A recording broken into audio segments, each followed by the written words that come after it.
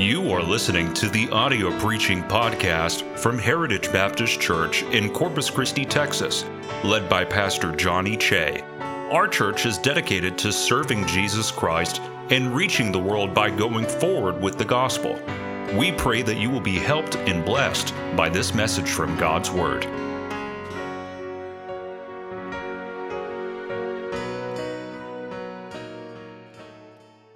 It's difficult to believe. Thank you, Ian and Miss Lindsay. That was beautiful. It's difficult to believe coming up in August, I will have been pastor here longer than I was youth pastor here. And I remember when I first transitioned into the role of pastor, and I was talking to my preachers growing up and professors at college. They told me something that I did not understand at all. It's not that I didn't fully understand it. I didn't understand it in any way possible. And they said, it's going to take about 5 years for the church to become your own, is what they said. Now you understand, you are not my own. I think you understand what they were saying. And I am just now starting to understand what they meant by that. And it's an exciting time for me, because I feel now more often, and I think even more and more often, especially on Wednesday nights, but even every now and then on Sunday nights, I'm going to take a time to teach you a little bit deeper than I really ever have in the 3.5 years that I've been here. Much more pastoral messages, kind of going through basically what we believe, why we believe it, and starting to make some deeper and more personal spiritual changes as far as our church is concerned. And it's not because I've been upset with how things have been up to this point. I believe that we are growing in such a way where now we are opening new doors and we can start addressing some new things. So I do not want you to take messages like this as a correction or a spanking per se, any more than a parent would be yelling at their children or wanting their children to be upset by starting to teach them things just as they grow older. We're not yelling at a 15 or 16-year-old because they don't know how to drive yet. We are excited that they have reached that point where now we can start teaching them these things, sort of. I haven't gotten there yet. What's the faces that you're making one with another? So as your children grow, you get excited because they've reached a certain level of maturity, because they've reached a certain level of strength, you are now able to teach them things that you've never been able to teach them before. You are not reprimanding them for not having done that over the past however many years they are old. You're excited that we can now talk about it. And that's the same thing that I want to bring forward today and start bringing forward more and more often. The reason I'm looking forward to this series on how to deal with people coming up on Wednesday, probably at the Wednesday nights, probably at the end of the summer, we'll look at starting that. The reason I'm excited about that is because I see we've reached the point where we can handle lessons like that, and we are ready to engage our spiritual brains in that area and move forward. And that's how I feel about tonight. So Matthew chapter 28 is where we'll go to begin with, and then we'll skip over to Mark chapter 16 also. Matthew chapter 28. God bless you. I see some of you, this is your first time on a Sunday night. God bless you so much for being here, and I encourage you to keep on coming back and be faithful during the summer.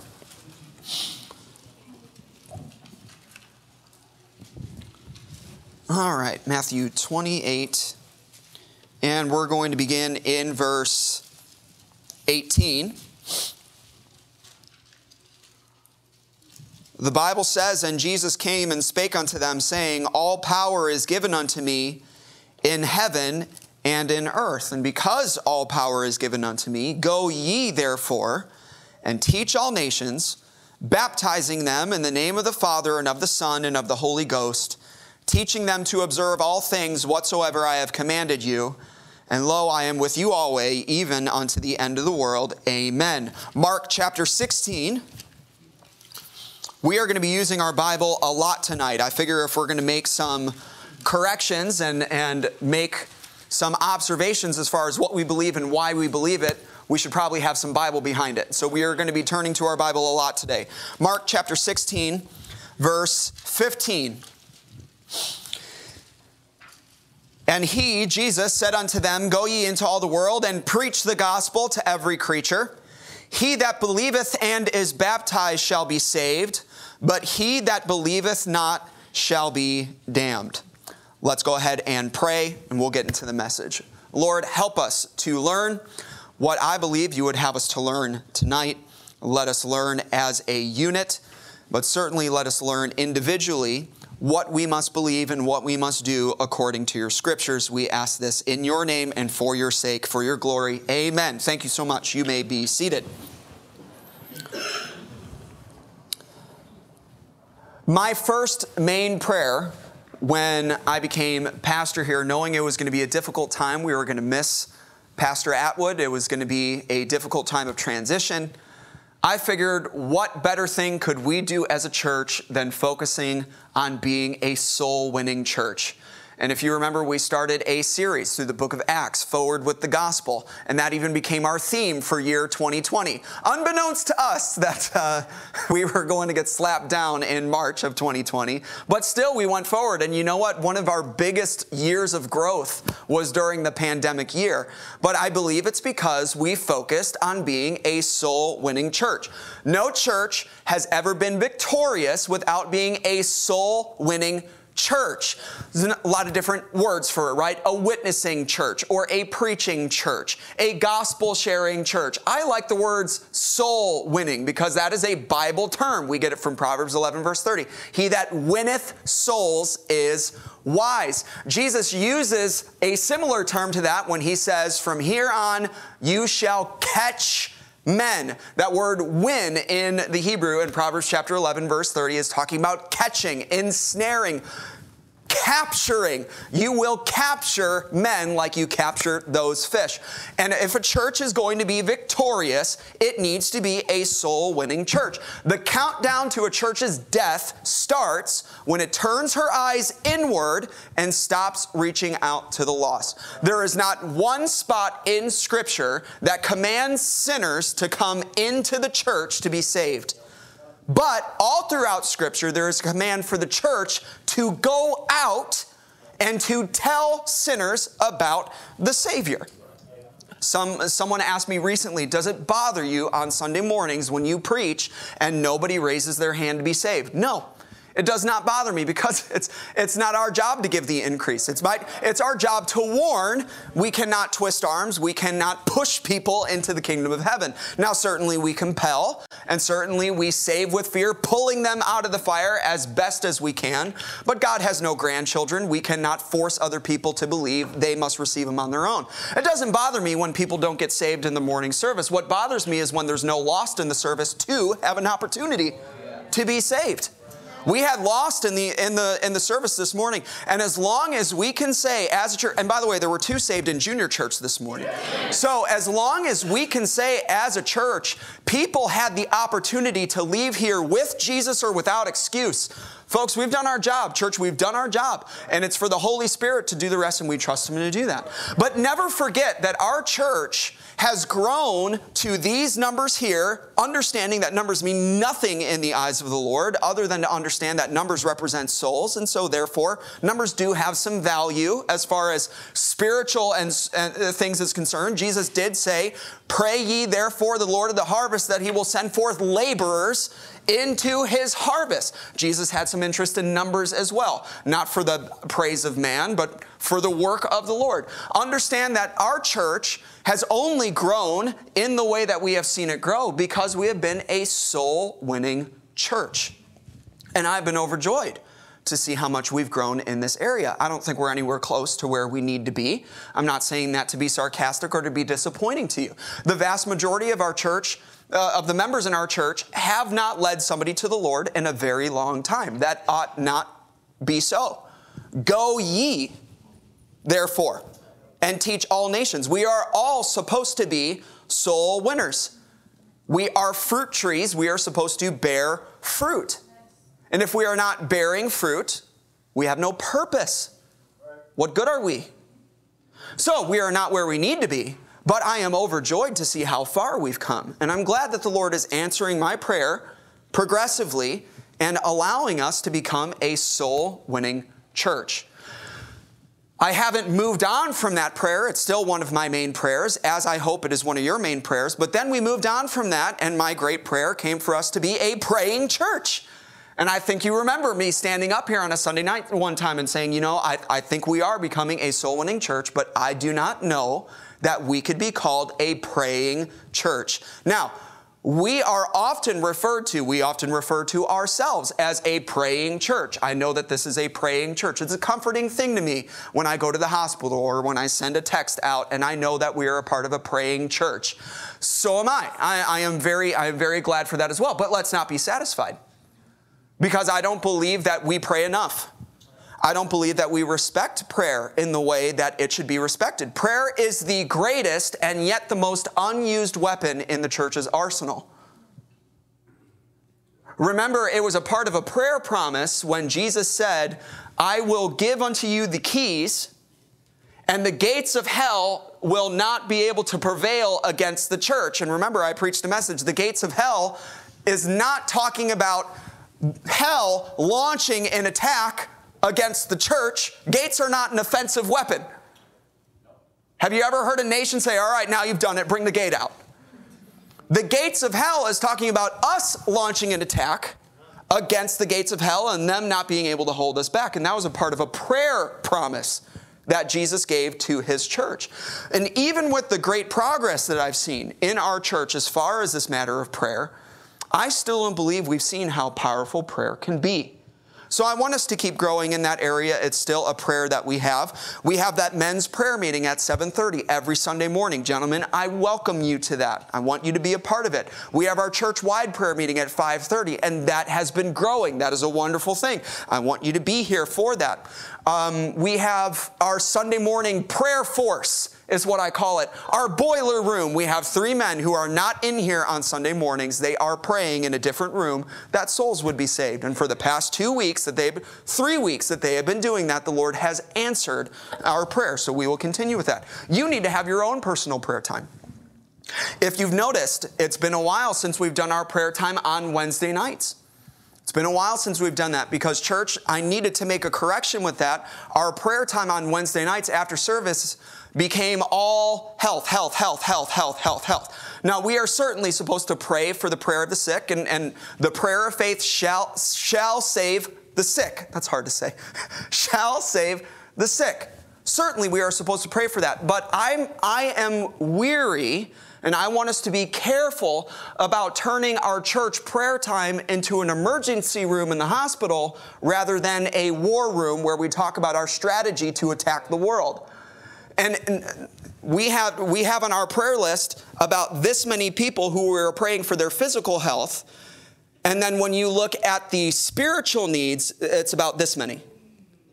We're praying for this amount of people who are sick in body. We're praying for about this amount of people who need to be saved. That's upside down. And we would get to the point where we would preach and we would have a good time. We would sing and the Spirit would be up here Wednesday night, and then we would open it for prayer and it would be health, dying, dead, health. And we were crawling out of here by the time we were done, and that's not what prayer time should be. We certainly pray for the sick, but let's remember that prayer is a weapon in order to engage the enemy. We need to grow in that area. Our churches today are dying because of 2 things that I will name now. There's many different reasons, but our churches today are dying. First of all, there's not enough preaching to put men on the spot. But then there's not enough prayer to put God on the spot. And many times God said, put me on the spot with your prayer. What do you want? What promise do you want to claim in my name? And I will give it you. And our prayer needs to be specific. It needs to be consistent. It needs to be bold. It needs to be submissive and humble, certainly. But we need to grow in that area. Still one of my great prayers. Then it became a great prayer for us to be a singing church, a worshiping church. I hate a dead song service. Yeah. Praise God from whom all blessings flow. Gag a maggot off a gut wagon. Never heard that before. Goodness. Heavens to Betsy. Our music has the potential to be the greatest blessing to the Lord or the greatest insult to the Lord. It really does. And I don't like it when I can tell that we are singing just because it's a portion of our service. The next time I see that, I'm just going to stop it and we're just going to get into the preaching. Or maybe we'll pray because that's what we need to do. But I want us to sing from our heart. I don't like to see a bunch of open mouths, but not a lot of open hearts. You know, you can sing with your mouth open and your heart closed. You cannot sing with your heart open and your mouth closed. So when I look out and there's half a dozen people or a dozen people who are not singing, there's an issue. There's an issue. And I'm worried about getting into that big space over there because you do not realize how difficult it's going to be to fill that space. And I'm not giving all y'all microphones. We need to sing from our hearts as if Jesus was in the room because he is. Think of how you just sang a little while ago in song service. Is that how you would have sung if Jesus the King was sitting up here? My answer would be probably no. Maybe you were singing and maybe you were singing loudly. But I don't think we were singing as if Jesus was in the room. We can grow in that area. We shall grow in that area. Our King deserves our highest and loudest and purest praise. Doesn't bother me when Brother Dane yells. I wish he sang that loud during our congregations. It's okay to be loud at the right time. It's okay to be loud. And we should be, especially when we're praising our Lord. But tonight, let me introduce to you the next big prayer request that I have. My next big prayer request is for us to be a baptizing church. Now, I might even open it up for questions at the end of this because no doubt there are going to be some people who have questions about what I mean. I'm going to make it as clear as possible. At least I'm going to try. I might open it up for questions, so if you have any, you can write them down. But here's why I'm bringing this forward tonight. On Vision Night, at the beginning of the year, we set a goal to pray for the Lord to allow us to see 250 people saved throughout this calendar year and 100 people baptized. Now, we are almost halfway through the year, okay? Last year, we prayed for 150 salvations and 50 baptisms. Last year, I think we saw 180-something people saved. Praise the Lord. And 50 baptisms exactly. The Lord answered our prayer exactly. Now, I understand we cannot force or plan salvations and baptisms. We cannot do that. God must give the increase. And we will keep plowing deep and we will keep sowing seeds whether God gives the increase or not. We're going to keep preaching and we're going to keep sharing whether we see souls saved or not. We're going to keep on doing it. But even though we have no control over salvations and baptisms, we do have a role in salvations and baptisms. And we must rely on God to do his part, but we also have a part to play. If we did not have a part, then why did Jesus command us to teach people and baptize them? We do have a part. So far this year, God has blessed with 80 salvations since the beginning of the year. 80.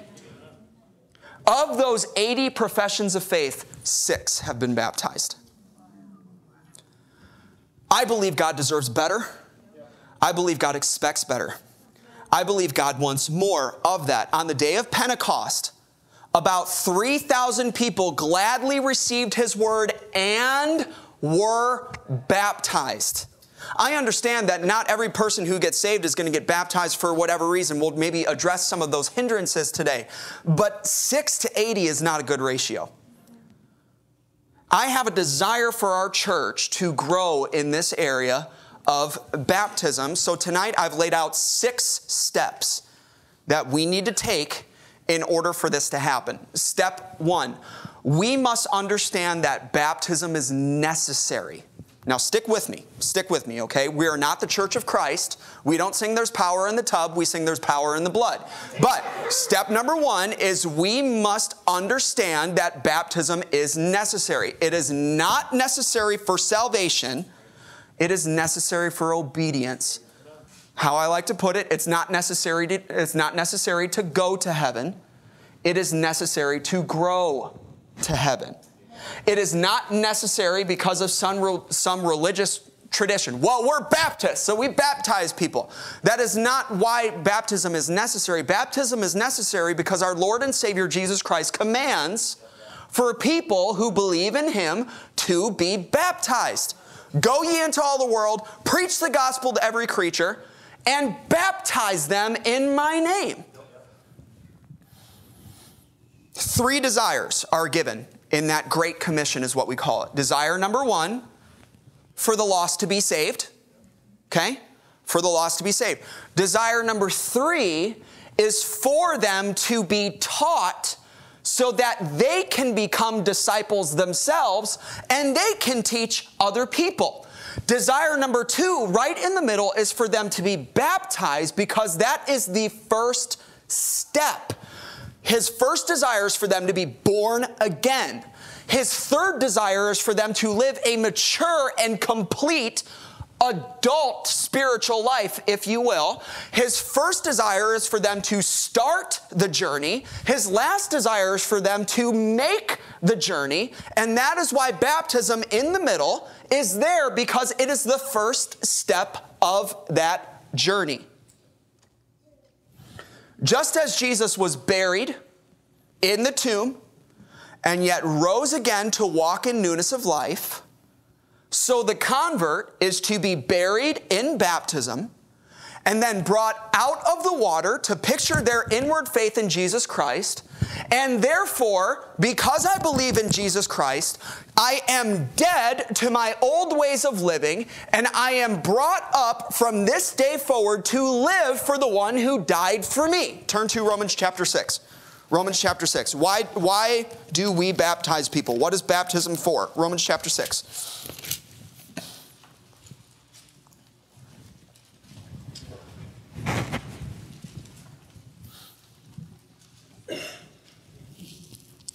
Okay, so at the end of Romans chapter 5, Paul has made the argument of what I preached to you very recently, where sin abounded, grace did much more abound. And then you enter in devil's advocate saying, well, if I am under grace, then I can just sin and sin and sin and sin and do whatever I want and God will forgive me. He's going to combat that here. Romans chapter 6. What shall we say then? Shall we continue in sin that grace may abound? God forbid. How shall we that are dead to sin live any longer therein? Know ye not that so many of us as were baptized into Jesus Christ were baptized into His death? Therefore, we are buried with Him by baptism into death, that like as Christ was raised up from the dead by the glory of the Father, even so we also should walk in newness of life. Why were you baptized, and why did you show this outward form of inward belief if you're going to go on living like you lived before you believed? If you are going to show that outward form of your belief, it should be because you want to walk in newness of life, because that's what you symbolized there. Okay, that is not just some tradition, some show. That's not just some entrance into our membership. That is the person saying, I want to show outwardly my inward belief that I am ready to live a new life. We adamantly disagree with any belief that baptism is a part of salvation. However, we must also adamantly disagree with any belief that baptism is not necessary for a convert to grow and to come closer to the Lord. To see somebody saved is only 33% of our Great Commission. He has 3 desires, not just 1. It's great to see somebody born again, but the goal is to see them one day be a mature Christian, and the first step towards reaching that goal is baptism. No Christian will ever make the journey of faith without taking the first step of obedience that Jesus Christ ordained. Why is baptism necessary? It became necessary the moment Jesus commanded it. during the early church. Baptism was treated with such importance, it was sometimes mentioned in the same breath as belief. Turn to, we already read this one. Mark 16:16. Listen to this. He that believeth and is baptized shall be saved. Very interesting. He that believeth and is baptized. Now, let's go a little bit further to the end of the verse. Let's not just take that out of context, right? Because entire false religions have been based on things taken out of context. I can get the Bible to say whatever I want if I just take sentences out. I've taught you this before, right? I can take a sentence out that said, and Judas went out and hanged himself. And then I'll take out another one that says, go and do thou likewise. And then I'll take another one that says, what thou doest, do quickly. Okay, let's take the whole thing. The Bible says at the beginning of the verse, he that believeth and is baptized shall be saved. He that believeth not shall be damned. Okay, wait a second. If baptism had a part of being damned, then he would say, he that believeth and is not baptized is damned. Okay? And yet, we cannot ignore that such importance was put on baptism that it was mentioned in the same breath. He that believeth and is baptized. How about this one? In Acts chapter 8, when Philip is talking to the Ethiopian eunuch, see, here is water. What doth hinder me to be baptized? And Peter said unto him, if thou believest with all thine heart, thou mayest. Time out. Did you know that that verse is not in the New International Version? The Acts chapter 8, verse 37 is not in the NIV. The NIV is the Catholic Bible. Folks, why would the Catholics be interested in taking out Acts 8:37? Because 8:37 says, if thou believest with all thine heart, thou mayest be baptized. And he answered and said, I believe that Jesus Christ is the Son of God. If that is in their Bible, they can't baptize infants. So let's take it out. If you read the NIV, it goes Acts 8:36, Acts 8:38. It just skips. I need Acts 8:37. What doth hinder me to be baptized? If you believe, nothing hinders you to be baptized. Nothing. Get it done. Yeah. They stop the chariot. They go down into the water, down into the water. Why would you have to go down into the water if this was baptism? Right? Why? That seems like a waste. They go down into the water and he baptized them. How about this one? Listen to what Peter said at Pentecost. Filled with the Holy Ghost, right? The Bible says he was filled with the Holy Ghost as he was preaching. And after God bless you, after the people heard his preaching, they said, men and brethren, what shall we do? Peter says this, filled with the Holy Ghost, repent and be baptized, every one of you, in the name of the Lord Jesus Christ, for the remission of sins. Okay, now, let's address that, because that seems to give the impression that baptism is necessary for the remission of sins. It seems to contradict other very clear passages that say, whosoever believeth. Nothing to do with baptism, right? Now, let's not even get into James where it talks about faith without works is dead, right? Faith without works is dead, being alone. If you truly have inward faith, you are going to show it in some way. Okay? I love my wife, and because I have that inward love, it's going to come out in action, and it's the same thing with the Lord. When you love him, you will do something for him, okay? When you truly believe inwardly, you are going to express that outwardly. When you believe in Saint Nick, you're going to express it outwardly by writing him a letter, asking him for all the stuff that he never sends. Horrible illustration, but you get what I'm saying, okay? All right, imagine with me if we were at the airport, Dad, okay? And you were about to miss your flight. And I tell you, hey, run and grab your suitcase and get on the plane. Or grab your suitcase and run, get on the plane, okay? I have told you to do two things. What's the first thing I've told you to do? Run. What's the second thing I've told you to do? Grab your suitcase. Which one of those actions is actually going to get you on the plane? Dad, I'm asking you a question. I chose the wrong person, didn't I? You know English. Oh, my goodness.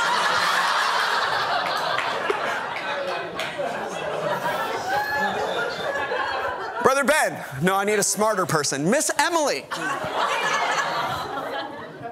Grab your suitcase and run and get on the plane. 2 things. I've told you to run. I've told you to grab your suitcase. Which one of those is actually going to get you on the plane? Run. It's that easy, Dad.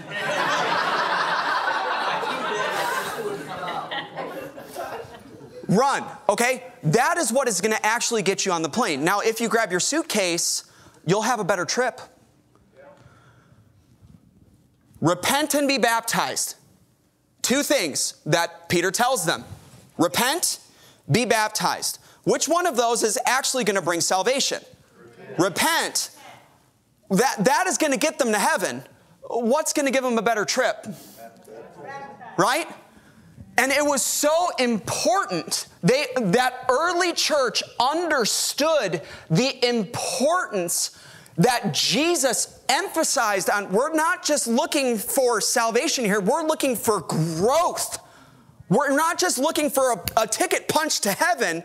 We are looking for people on earth to preach. And in order to do that, they are going to need to grow. And the first step in that is obedience. The early church had is baptism for obedience. The early church had the understanding that baptism is very important. Somewhere throughout history, the church has lost that understanding. We must get it back. We must understand baptism is necessary for these converts to grow. And we need them to grow. They can go to heaven without it. They cannot grow to heaven without it. And what are we here to do? Fulfill 33% of the Great Commission or all of it? We're here to do all of it. Step number 2. This is a mouthful. We must believe that because Jesus is the one who made baptism necessary, the Holy Spirit will help to convince the convert of their need for baptism just as much as he convinces them of their need for salvation.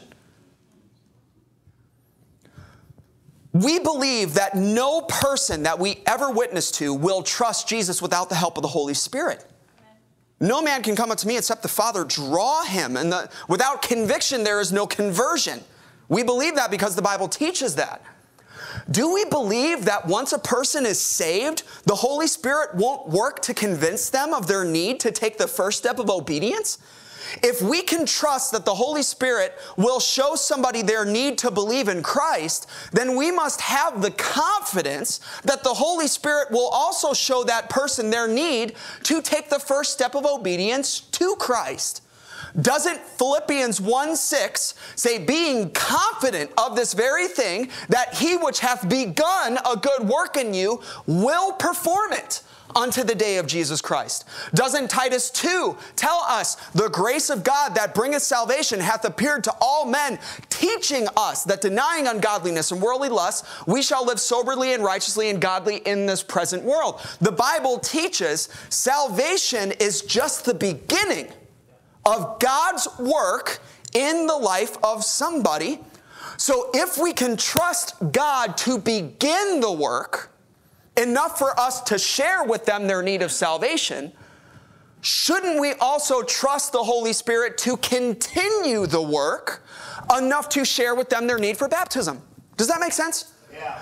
Why, when we knock on the door, are we so bold to tell them about the gospel and you must believe, and then once they believe, we shy away from telling them about baptism? Wait a second. The same Holy Spirit that helped open their eyes for their need of salvation still wants to work in order to open their eyes for their need of baptism, in order to obey. I think if we could visualize the Holy Spirit next to us, many times when we knock on a door, we lead somebody to the Lord, or we're talking to them up here, and we say, all right, that's wonderful, and then we leave off, the Holy Spirit would be like, whoa.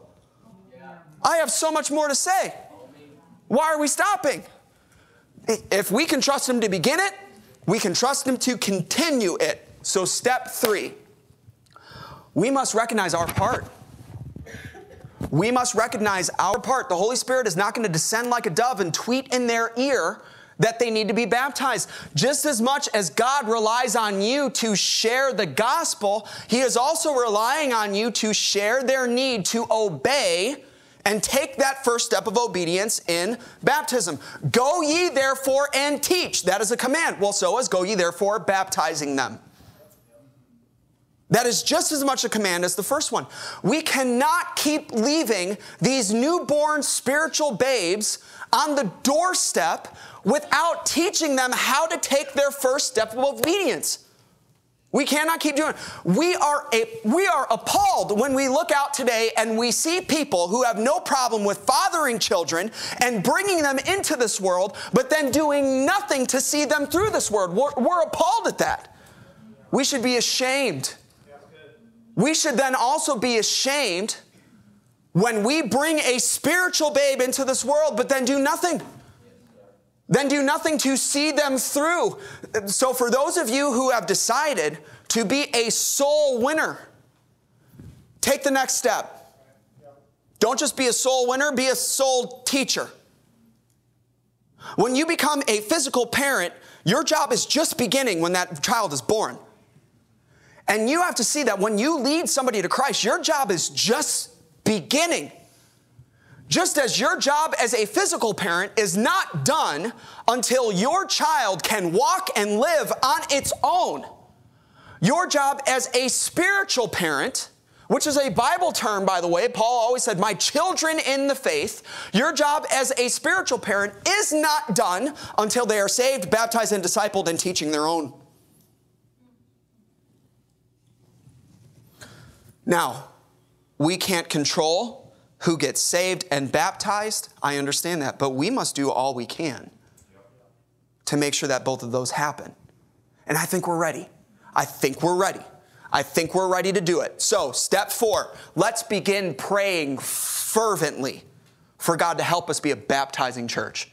Lord, what can we do in order to grow in this area? Show us the importance of it. Give us a desire for it. You know how many people ask me, why am I not seeing souls saved? You're on your way. As soon as you ask that question, you're on your way. If you want to know how to become a soul winner, start with having a desire to be a soul winner. I have never met a person who came up to me and said, I so want to lead somebody to the Lord, who did not lead somebody to the Lord within 6 months of them saying that. I've never met a person. If you want to be a soul winner, just have a desire for it. We've got to start right now. Lord, give us a desire. Okay, he answered that prayer. Okay, why would he not answer that prayer? We must have a desire to see those waters stirred. Convict us when we see souls saved, Lord, but then we do nothing to see them grow. Now, if we're going to pray for rain, we should bring an umbrella, right? Remember the farmer who needed rain? And so he said, son, we're going to pray for rain today. And they fall on their knees and they pray for rain. And then they go to leave the house and the son says, where's your umbrella? And the father says, what are you talking about? We just prayed for rain. If God is going to answer, shouldn't we bring our umbrella? That's faith. That's really good. So if we're going to pray for rain, let's bring our umbrella. So step number five. Let's make getting baptized as easy as possible for the new convert. Let's take some practical steps here. So let's always have a clean baptistry. So here's what we're going to do this week, men, and Brother Ben and I are going to do it without your help or with your help. So you are more than welcome to come. But we are going to take that down. We are going to clean it within an inch of its life. We're going to move it out, and we're going to cut out the carpet right there under it, and we're going to put some type of flooring underneath it that's not affected by a filtering system. We're going to put a filtering system in there, some type of chlorine, bleach, something to make sure that that is clean and not getting all slimy and mildewy. I mean, there were catfish in there the last time we baptized somebody. So that is going to be happening this week. If you want to help with it, that's wonderful. But let's have that up and running again as soon as possible. By Wednesday night, let's have that up and running again, but with something where it's not going to damage our carpet. Okay? That's an easy step. We always have clean towels. That's great. We always have clean robes. Let's also do this. A lot of times when we talk to somebody on Sunday morning and we talk to them about baptism, they'll say, I don't have a change of clothes. So here's what we can do. Let's not only we've already purchased robes and we've already purchased towels. Let's also purchase shirts in all different sizes that they can keep and that they can use. Let's purchase shorts and some type of skirts for the I don't know. Ladies, I'm going to need your help on this, okay? I can think of the men's side. I need you to work on the ladies' side. But something that they can wear underneath their baptismal robe that they will not mind getting wet, and that way they can leave their clothes dry. Just something simple that we can do. Let's get some hygiene products back there. Let's make sure that we have a hair dryer. Let's make sure that we have hair nets. I know that this sounds silly, but let's take away all of the no's. Let's say, well, I don't want to get my hair wet. We have something for that. And again, ladies, I'm going to need your help. I don't know what you need in order to look as beautiful as you do. Please help me with that. For guys, we just need some gravel and dish soap, and we're good. So we will work on the guy side. But ladies, write some things down. Hey, this is what ladies need in order to make sure that they would feel comfortable with it. Here's another thing. I don't think the baptisms need to be a part of our service. A lot of times people feel rushed. We can dismiss and have them baptized afterwards. We can invite you to stay. Hey, we're going to have a baptism. Stay if you would like, but we are going to dismiss right now. If you want to stay and support them, let's go ahead and do that. But then also, we are certainly going to be pushing for them to be baptized immediately. But here is something that we will know as a church. The first Sunday of every month is a dedicated baptism service. First Sunday morning of every month. That way we can tell people, hey, you need to be baptized. If they say, well, not today, and we cannot overcome their objections, well, how about the first Sunday of the month? You will hopefully not be alone. That is a dedicated, we always seek to baptize people on that day. Just different things that we can do there, okay? But here's what will make baptism, I think, the most easy for our converts over all of that next step, and it's step 6. Be bold. Be bold in our teachings of the need for baptism in this matter of obedience. Be bold in it, okay? I went to the doctor the other day. Chill out, not really. It's an illustration. I went to the doctor the other day. I'd never go to the doctor. And I was sick. I needed to get better. And the doctor looked back at me and said, well, one thing you could do is this medication. Do I need to take it? Well, I guess I wouldn't want to impose. I ain't taking that medicine. Are you kidding me? But if he looked back and said, you're sick, I understand that you want to get better. I want you to get better too. This is what you need to take. This is what you need to do. This is your first step for it. Are you sure? Yes. Yes. Is there any way to get around it? Nope. Not if you're going to get better. Not if you're going to get better. You need to take this. At that point, I will be a lot more apt to listen to that person. Let's be bold. As bold as Peter was. What shall we do? Repent and be baptized. All right. Not only get saved, take your first step. Take your first step of obedience. Don't just get married, wear the ring. Right? If I take this off, am I still married? Yeah, I'm still married. I don't need that. But my wife's going to be a little mad that I'm not wearing the ring. Why aren't I wearing the ring? Is it because I want to get in a relationship with somebody else? Is it because I don't want other people to know I'm in a relationship with her? People, Jesus wants to know, if you want to get in this relationship, why aren't you wearing the ring? Is it because you want to get in a relationship with somebody else? Is it because you do not want other people to know that we are in a relationship? Whenever I talk to somebody and I talk to them about baptism and I invite you to use this as well, I always say, so-and-so, Jesus did a lot for you, didn't he, when he saved you? And I make them answer, yes, he did.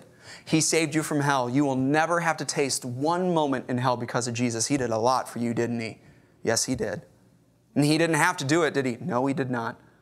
If there was one thing he asked you to do, would you do it? Absolutely.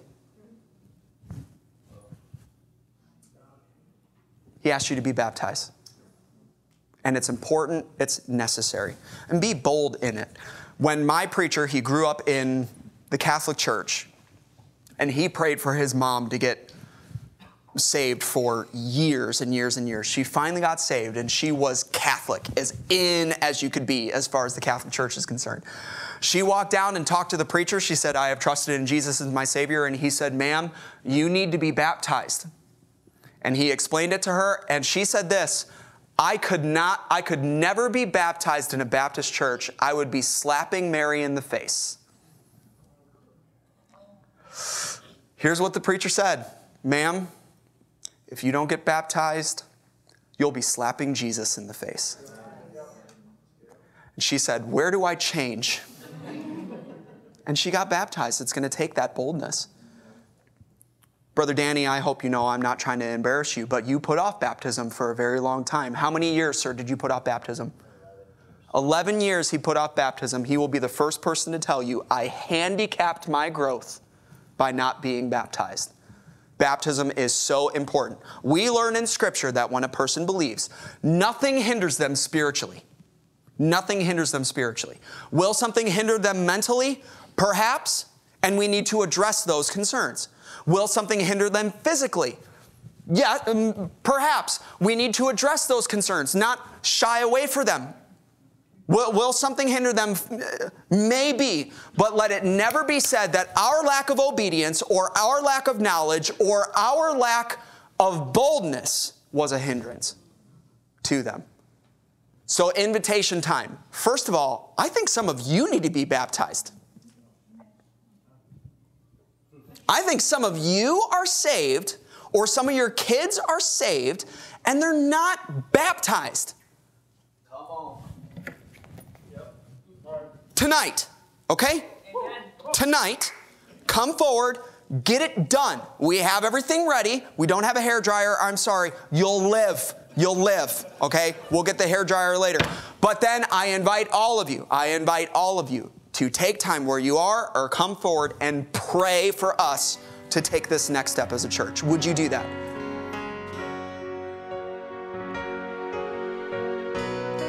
Thank you for listening to our audio preaching podcast. For more information about our ministries, or if you would like to get in contact with us, please visit our website at heritagebaptistcctx.org.